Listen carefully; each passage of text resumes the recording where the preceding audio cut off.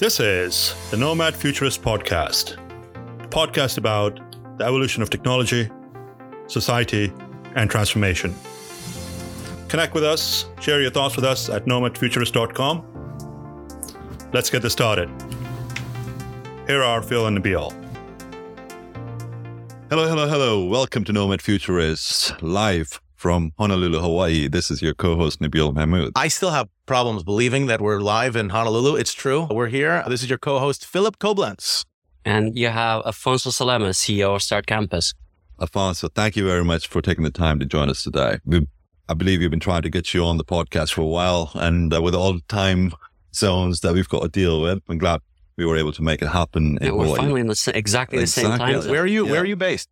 So I'm based out in Lisbon. So 10 hours. Portugal. 10 hours ahead of our I think the only time this could have happened is if we all dissented in Honolulu. It had to be in Honolulu. Yeah, there you go. Or Belamora. I've been looking through the conference to see if anybody has had a longer traveling journey. I was on an 11.5-hour direct flight from Jersey, but I mean, it seems like it'd be easy. 25 hours. 25 hours. And like 3 days later, by the time you land, who knows what time it is? My God. Well, you'd be surprised how much work you can do in a plane. Oh, there's no question about it. I was saying to somebody on the way here that if I had to pick like the number one, productivity benefit that we've had as a culture, Wi-Fi on the plane. My God, Wi-Fi on the plane has made those trips. But no calls. No calls. Exactly. Which is actually better because so now you get it. Now I get it. Exactly. Now I get it. Yeah. I love this technology thing. Computing. I love it. Yeah, I love it. It's perfect. All right. So who are you? What do you do? So I'm CEO of Start Campus. Start Campus is a new company. We started out late 2020, but the idea stemmed in 2019. I've been on the infrastructure space most of my life, but not on the data center industry. And I'm what you can call a power expert, a deep power expert. You can throw anything at me. All right, somebody get me a plug. I want to throw a plug. We're going to have to do that at some point in time. Right. So let's step it back a little bit. So what's your background? Did you want to be a deep power expert when you were a kid? No, not directly. But when I went to college, I studied industrial engineering, and I specialized in power systems, and I was excited. I was excited how networks develop, how you need to think holistically about entire countries and entire systems to make it work. And then how the small pieces to the big ones make it work. And then my career took me all over the world. So I did projects in China and LATAM and Middle East, Europe, of course, many places in Europe, in Africa. So I was lucky enough to have been exposed to all types of infrastructure that you can think of. And only later in my career, I started being exposed to digital infrastructure. You don't think of power so much as a network, but it's the same concept, right? Lines going to a centralized location, Indeed. Lines going to individual places. So you're much younger than both, Phil. Either that or he's aged incribly well. It's possible. It is very possible. The life in Lisbon, I hear, is significantly better than the life in Jersey. The life in Hawaii. Yeah, I don't know if Lisbon can compare. As a kid, did you know much about the industry? Was that even a part of what you wanted to do? What were your parents? Were your parents in engineering? No. My parents had nothing to do with engineering, but I always, with everything that was around the house. I remember being 7, trying to figure out how the fridge worked. I completely ruined it. I hid under the bed for an entire day until I was found out. But I'd love to disassemble things and reassemble them, but can you imagine coming home and the fridge is disassembled? Well, so in this case, I don't want to one-up him, but I took a television. You took a television apart? Yes, yeah. So then you could have put it together. I could not put it together, and though that's when they had the tube. Right. So I remember having the first computer in my house, and I learned everything on my own. Were you an only child? No, and one day I found the command format C. I wonder what this does. My father was. Oh my God! Yeah. Well, now he's happy, isn't it? Exactly. Right. Exactly. You turned out right. All right. So did you ever buy them a fridge to replace it? That seemed like a good. He actually buy the stove for my mother. So close enough. Close enough. Yeah, that's going 10 years afterwards. Mommy, I will buy you a stove one day. I'm sorry. Well, there you go. Now it makes sense how to power things. So Perfect. there you go. All right. So take us through the journey and how you got involved in the information technology and the data center space. So in 2019, I would have done everything that you could have done in power industries, from designing full large company strategies to going to all types of power plants, grid networks, gas networks, roads, airports, everything you can think about in infrastructure. And I was a little bit bored because at the given point, everything starts resembling to be the same. But there was something that was nagging me because I was seeing two trends which are unstoppable. The first trend, it's a power trend, where you can see that coal plants, old gas plants, and even nuclear power plants are going to disappear. Eventually, they will disappear. There's a comeback of nuclear in the US, and that could be a separate debate, but they will eventually disappear. And if you take out the polluting bit, you actually have some really hardcore infrastructure, really, really good. They're difficult to replicate.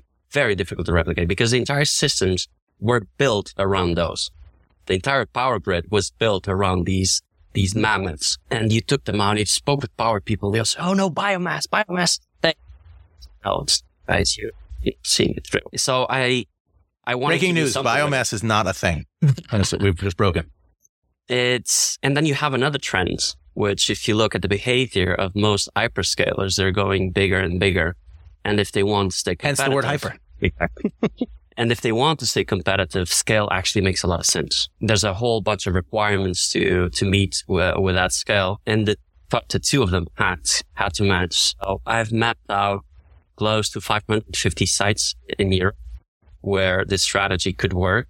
And I've selected 12 of them, which were really, really good ones. And these are power plants that have already... Power plants are similar infrastructure. Right. Which have a death warrant. You see the writing on the wall. Exactly. So you can reuse a lot of those facilities to power data center, essentially.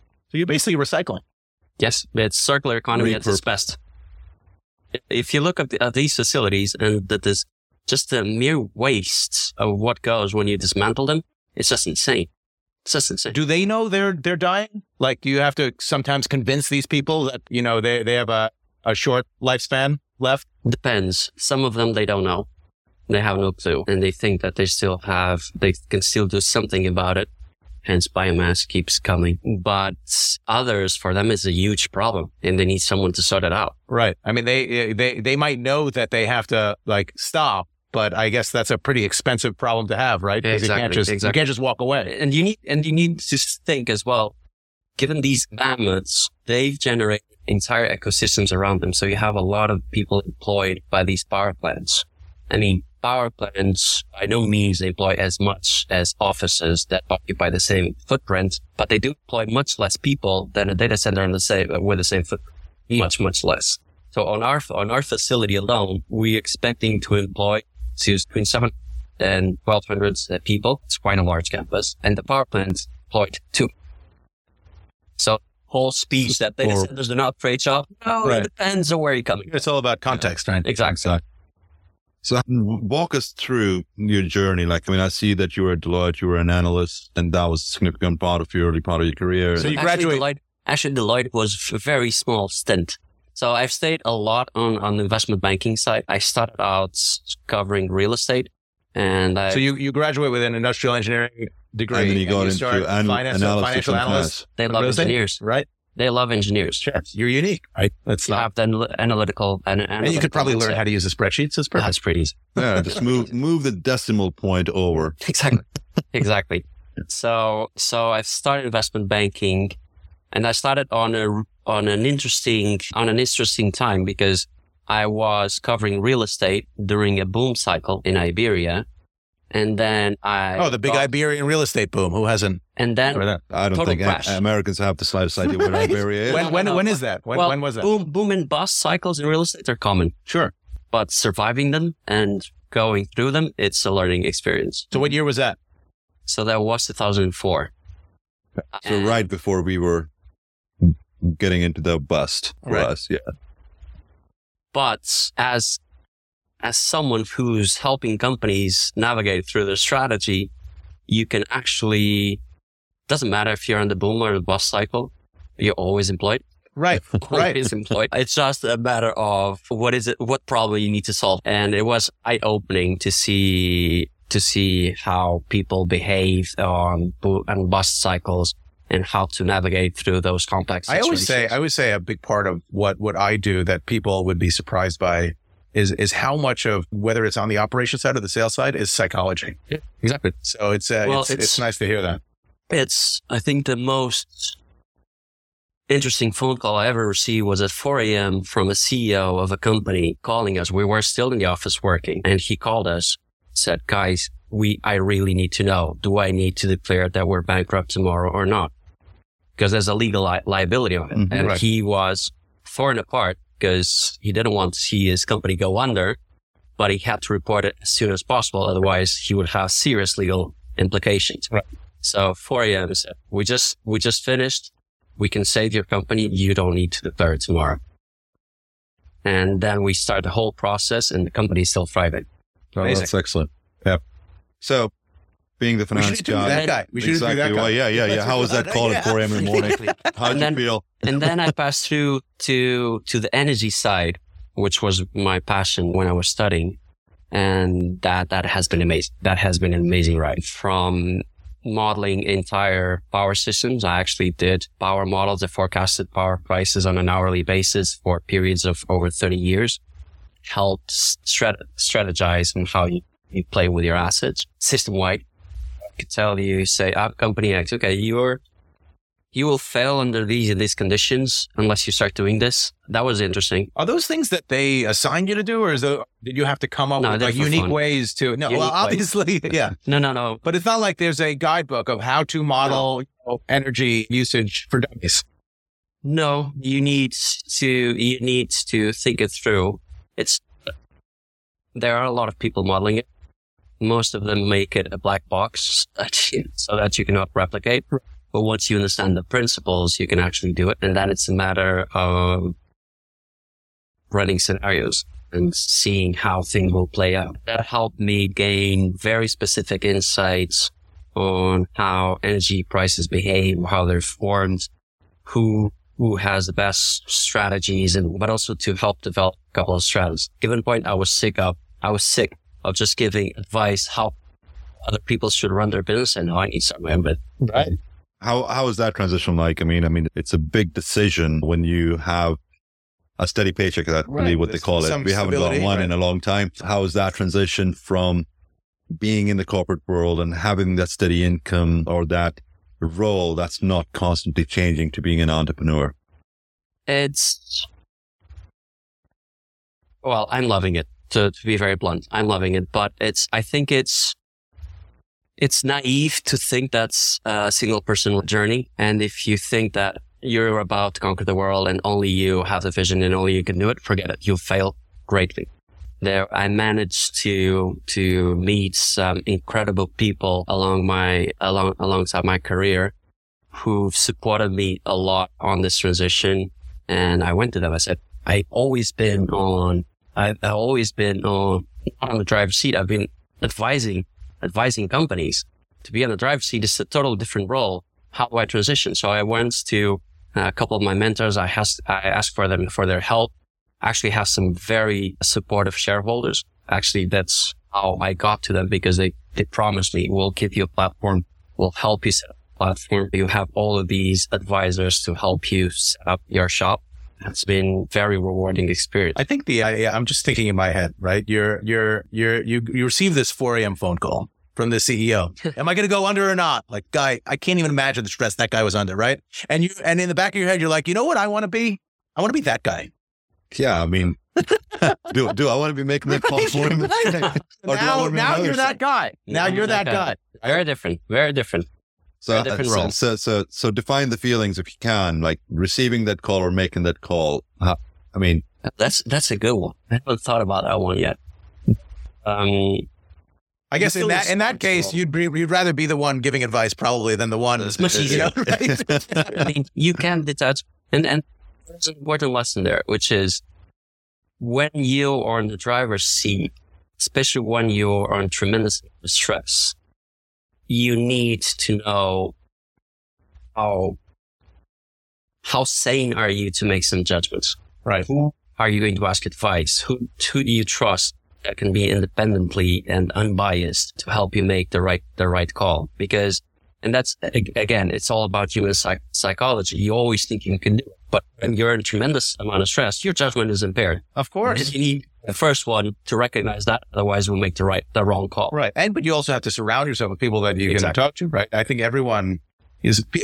people tend to do a couple of things, right? Again, the lessons of psychology. I think they tend to internal problems because they don't want to show. We've been trained as a society that professionally you always have to be killing it or crushing it. And you don't want to share that vulnerability. You don't want to say that, maybe a decision I made wasn't so great because, that you take that as a loss as opposed to what Nabeel says about failure, which is first attempt in learning. In learning. So I think those that don't recognize that, failure is just it's just a small deviation from success. And, what makes us who we are is how we handle failure. It's easy to handle success. That's easy. Most of the time it's luck. So, but you said something which is true, which surround yourself with the right people. You're bound to make wrong calls. You're bound to do. I was actually having a debate this morning about how different European culture is from the US. In the US, there's this single person myth. You want heroes. You want those heroes who are failing. And that's total. Can say it's total crap. It's rubbish. It's total rubbish. I mean, it's so European, rubbish, crap. It's such shit. I want to be the American on this. It's me, myself, and I. But and you look at successful companies. Successful companies are always the same thing. The CEO is the first among equals, and you need to find who those equals are. Who are the people that you trust that will challenge you? And if you're doing something wrong, they say, you're totally off. Right. And if you don't trust that you have those people, how to be successful. Right. And that's why, you don't want to surround yourself with yes men. So many. Well, I think so. I mean, that gets into a whole conversation around the lines of the American culture versus the European culture. There's a respect factor of being team members and, you're contributing and you're part of a group, right? You're going to try to win it together. And like you said earlier, in the American culture, it's me, and how I'm going to monetize. I mean, American companies versus European companies, the CEOs out here of multinationals are printing dollars when they can't pay or don't want to pay their core employees. Whereas, the European culture is very much about taking care of each other, nurturing, growing together, and the concept of holiday, right? You take time off. That it's bloody killed me in living in America, not once, but twice. So third time's a charm. You know that in investment, at least when I was in London, it was mandatory for you to take 2 weeks off every year, and you cannot connect. And that's legal, because given that you are in such a sensitive job, they want you to be disconnected from anything. So if you're doing anything that it's work related, I think it's true. I mean, I think Americans in general, I think industry in America from the founding times has always been about, treat the people like cattle, and they're just robots. And the very top tier can, be on vacations all the time and make all these decisions from a golf course. And the peons, don't even ask for vacation that you're allowed to have because, that's a sign of weakness. No. So for people that are listening to this conversation right now and listening to the podcast, this is not that group that's actually just vacationing out in Hawaii. Right. You're actually trying to get some work done. Yes, absolutely. This is a really, really difficult day at the office with the palm trees in the background. But the one thing I want to ask is, you became an entrepreneur after working for everyone else, and obviously, from a time management perspective, you have to be always on. You can't just be like, I'm not coming to the office because to a certain extent, right? It's all you. Was that a difficult transition, with your family? Is that something they had to? They know me, so I've always been like that. Right. So I wasn't much of a change. If anything got worse, but there's a couple of interesting things, which is what I tell my team is my goal is to make myself productive, so that the team works so well together that I'm not needed. Of course, it's one of those goals that you will never reach. You're always striving for. What does that mean? It means that you need to have fully functional teams, and you're working with all of them to get the best And that's your job. As CEO, your job is to get the best out of your team. Right, you're a coordinator. Well, it's empowering. It's empowering them as well. Exactly. Right? Steve Jobs, whatever people think of him, I think one of the things that's clicked with me is that the statement around the lines of he wanted to hire people that were smarter than him. Yeah, I don't want to hire people to tell them what to do. I want to hire them so they can tell me what to do. Exactly. Yeah. Well, I'm actually following the same line. We do need that type of people. I need to be able to trust my team. It's trusting the team and letting them go completely loose. Right. This is the solution. Because you can only have people that grow if you challenge them.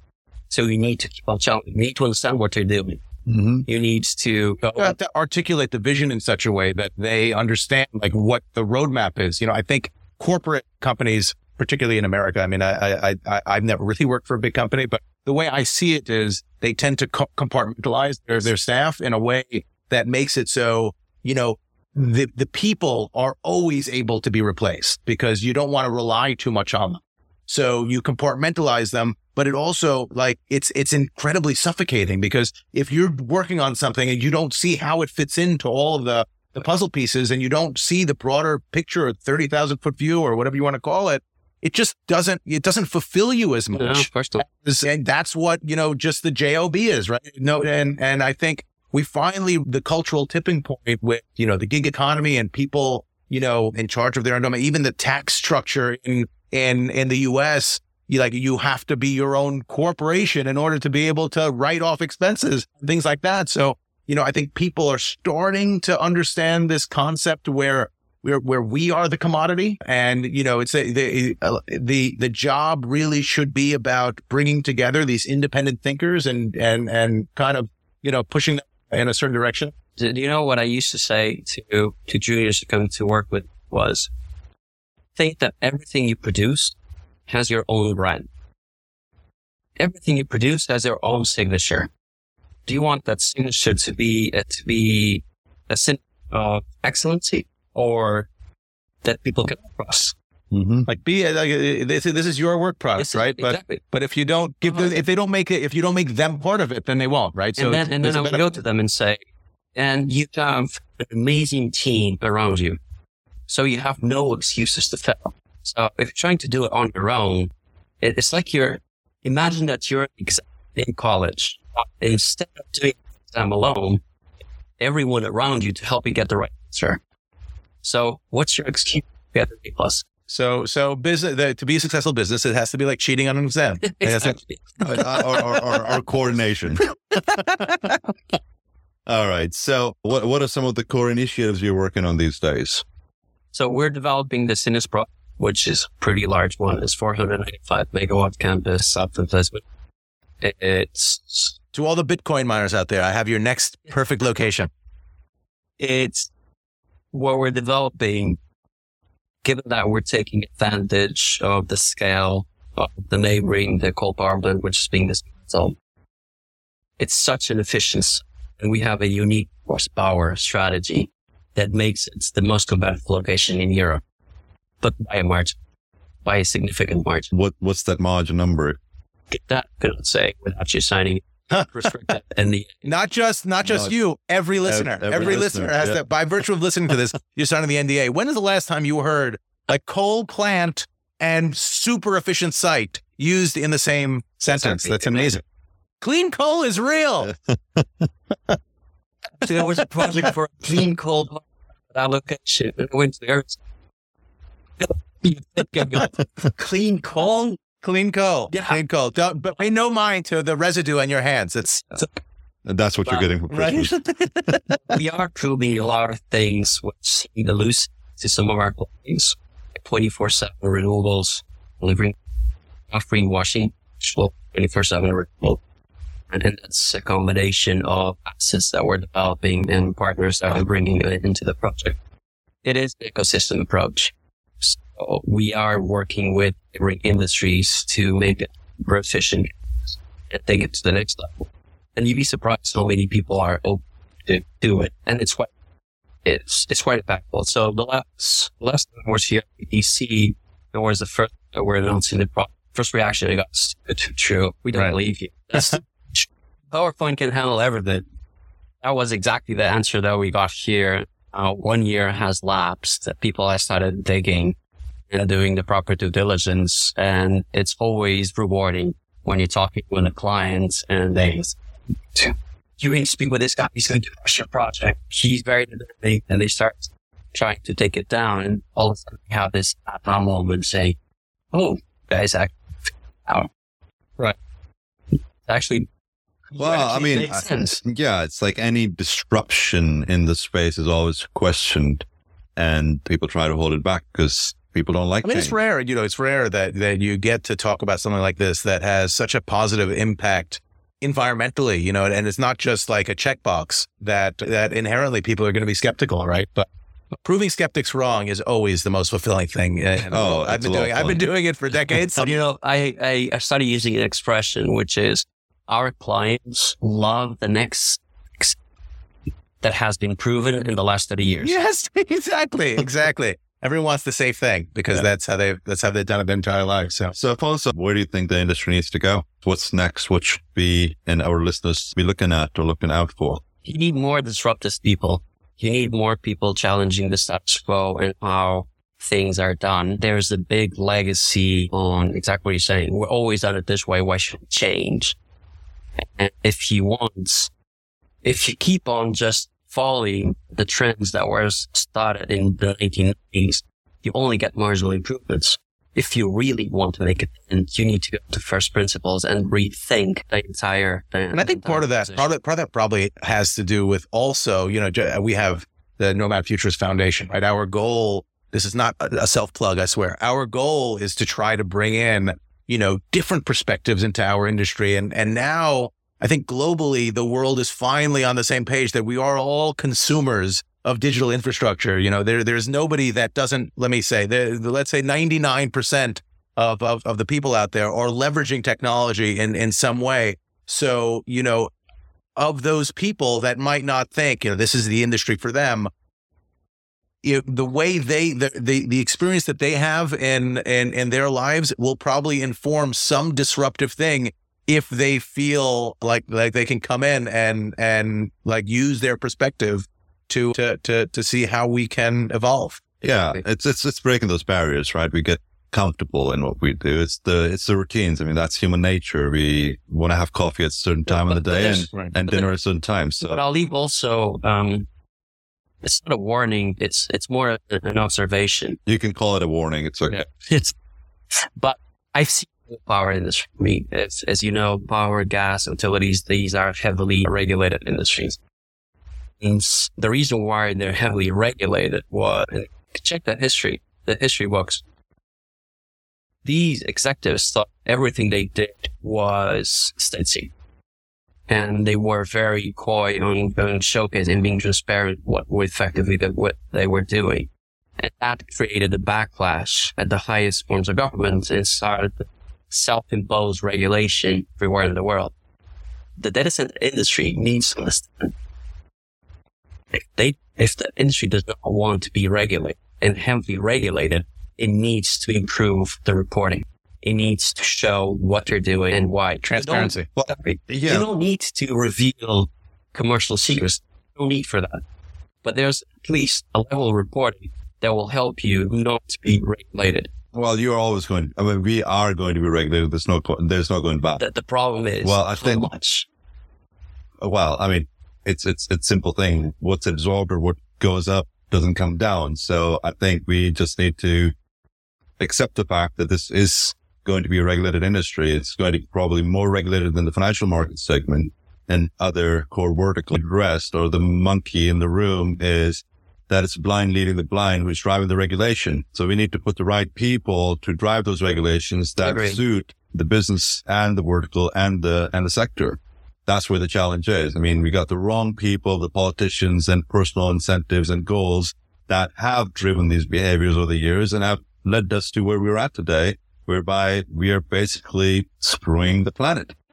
And that needs to be changed. Yeah, look, I think if you look at the power, though, I mean, you have an industry there that's got, 100 years, a couple 100 years. And we have a data center industry that is still fairly young. I mean, I feel like I've been in this industry for 150 years, but it's really only been, the last 25 years or so of real, and not even that. I mean, that's 25 years of the data center industry existing. And the last, when have we started talking about hyperscalers? The last 10 years, maybe?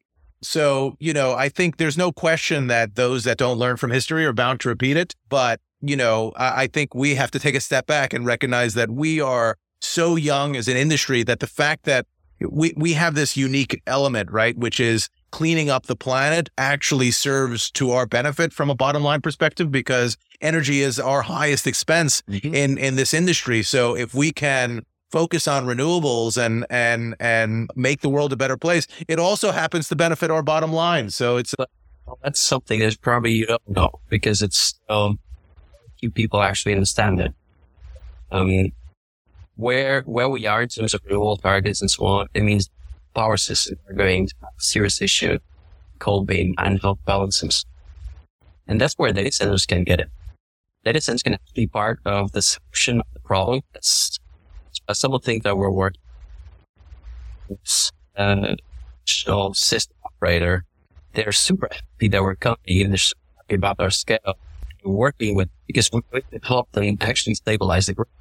Right. I mean, that's the thing, right? Because there's not going to be this fluctuation in terms of usage, right? But, and then there was a story that came out, was it last week or the week before, that I don't know if it was somewhere in the Nordics or somewhere, you have a data center that's going in there and it's going to eat 2,000 homes with the data center residuals. That's also a context issue. Yeah. So what you find in Europe is most of data centers have been competing against either residential or office space. So the first thing that they will tell you, data centers generate as much jobs as you advertise, and competing with all these you could be deploying here, and you run the numbers.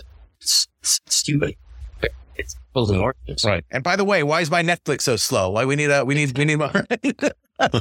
I think COVID addressed that issue. I want to take a picture of what you do. Why is it not in the cloud right now? It's all working and it's your fault. Yeah. Very good. Looking back at your career and doing what you do today, anything different that you would have done? I already thought, should I have moved earlier? But then I would miss some of the latest experience, which were so fundamental into what I'm doing here. So I cannot say I would move anything. I mean, it has been an amazing journey and learning experience from since I started, and it's funny, when you start your own business, you look back and say, okay, I'm drawing lessons from things like 15 years ago, I'm reinventing or last year, and you use all of that experience into a new venture, and that's amazing. So part of, the whole idea of actually us sharing these trials and tribulations and journeys of people like yourself is to help the younger generation probably not make some of those mistakes that we have made. What would you tell the younger generation and help them understand the level of complexity or what they can contribute, or any particular that they should focus or look into as they start getting into real life? I can say something that I tell everyone who comes to me and asks for career advice. And the thing is, first of all, careers are something very fungible. You select something, you don't expect that you're going to be doing that for the next 30 years. That's not true. It wasn't but then true. Again, it used to be the mindset, right? Yes. You find a job and you do that for the rest of your life. But you'd be surprised how many people say, oh, I got this job, I will never leave it. My life is ruined. Now I'm going to slow down. Right. Say, no. No. You will change. You will change careers. You will rethink. The most important thing that you need to bear in mind is collect skill sets. That's what you need to do. And be very good at something. No matter what it is, you need to find something that you're excellent on. Because only when you find true excellency on one axis can you actually start deploying sideways and growing yourself as a professional. A lot of people think, no, I will try to do everything at the same time. Actually, not an expert. If you start this field where it can really be, usually it's helpful if you like it because you enjoy the ride. Be excellent and then start moving sideways, implementing your note. That's how you're going to build a successful career on anything you do. Yeah, that's very well said. I mean, that just purely fits in with what the foundation is doing. We're launching an academy, and that's the whole idea, to help people establish that skill set and not just go vertical, but have the ability to think horizontally as well and learn different platforms and learn from different traits. The way Phil and I talk about it, it's like we're the only industry globally, or the only sector for that matter, that's got sub-vertical. So you can be in finance, and then the next thing you know, you can be a systems engineer, or you can be a network engineer, or you can potentially never get into law. All I heard was slow path to death. Well, Afonso, thank you very much for taking the time and joining us today. This has been excellent. Really enjoyed getting to know you, and thank you for everything that you're doing to save the planet. Next stop, Lisbon. Next stop, Lisbon. You're welcome. Welcome to come and visit anytime you want. Seriously. Well, we'll make that happen. Thank you. Thank you. Cheers. This has been great. Nothing lasts forever. Markets will come back, currencies will rebound, businesses will go on, and we'll all move on. That could happen next week, next month, or next year. I'm confident that those who prepare rather than panic will come out of this stronger. Thank you for joining us. This has been brought to you by Nomad Futurist. Check us online at nomadfuturist.com.